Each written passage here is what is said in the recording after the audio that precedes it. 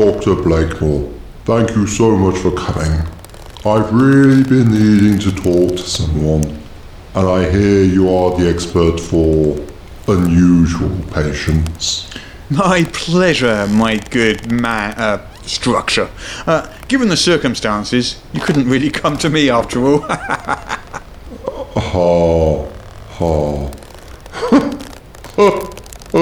Intriguing. I didn't expect this much emotion, given your rather,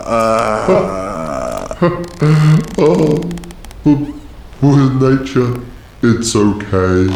You can say it. I know who I am. Everyone knows. It's part of the problem. Yes, I see. I think it might be best if we started at the beginning. Should I sit inside there, or...? Yes, please feel free. It's part of why I exist after all. I hear my benches are rather comfy. Right. Yes, rather nice. And you didn't even make an honest pavilion out of me first. Shocking, Doctor. What? No, it's quite all right. Just having a spot of fun. See, you rather got me, I suppose. Gazebo humour, you know. As long as we're so intimate now, you may as well call me Gaz. As you wish, Gaz. So, tell me your problem from the beginning. Right, let's see. These are my lord's lands. He had me built as a nice spot for his subjects to rest and enjoy the view on a lovely jaunt about. It is a rather nice garden and view. Oh, thank you. My family is very proud. Or rather, were proud. I take it something unfortunate happened. Yes, something or rather, someone. I see. Adventurers, Doctor. Oh dear. Adventurers crossed my lord's lands and spied me while doing so. So they, took a rest? They might have, Doctor, if not for that so-called paladin, somehow mistaking me for a bug-eyed monster from some random encounter table. Oh, I'm sure the adventuring party itself was fine. No worries there. Even the worst murder hobos don't stack everything.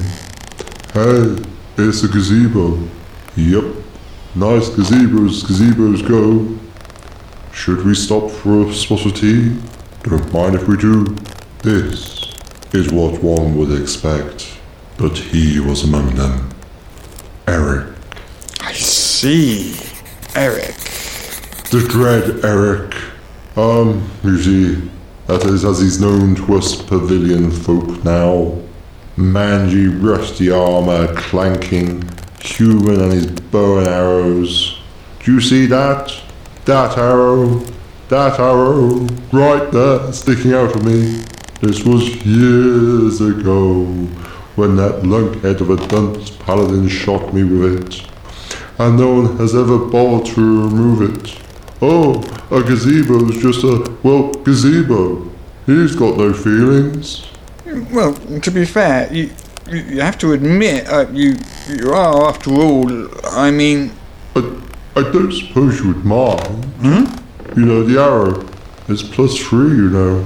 Probably worth gold piece or two. Oh my word, no. I mean, I'm licensed as a counsellor and can prescribe certain potions, salves and poultices related to brain fevers and certain game conditions. But I'm afraid if anyone discovered I performed even minor surgical services for a client, the review board would have my head. And I'm not speaking figuratively, this being a faux medieval-inspired setting and all. You can't fault a pavilion for trying. You know, this tale sounds familiar. Of course it does. That's the whole point. Do you mean to tell me that you're... Yes, Doctor. Oh, you see now.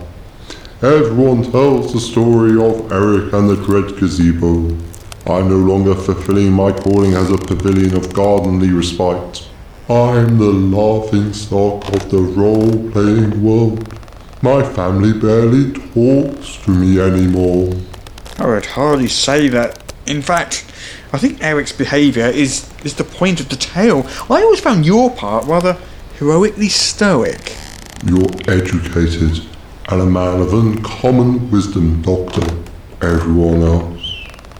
Oh, it's so funny a gazebo could be a wandering monster.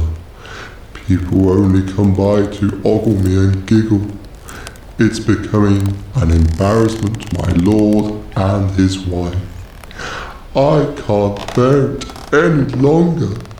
The other day, a bunch of halflings came along and took selfies, acting like I was about to attack them. That's when I called for you. It was the last straw. I mean, really. The dread Eric calls his running away act, and then supposedly something dramatic happens to the effect of, the gazebo awakens and it eats you. Where do people get this stuff? Can you imagine? As if I wasn't already awake. I didn't, you know. Huh? What? Awaken? Eat him.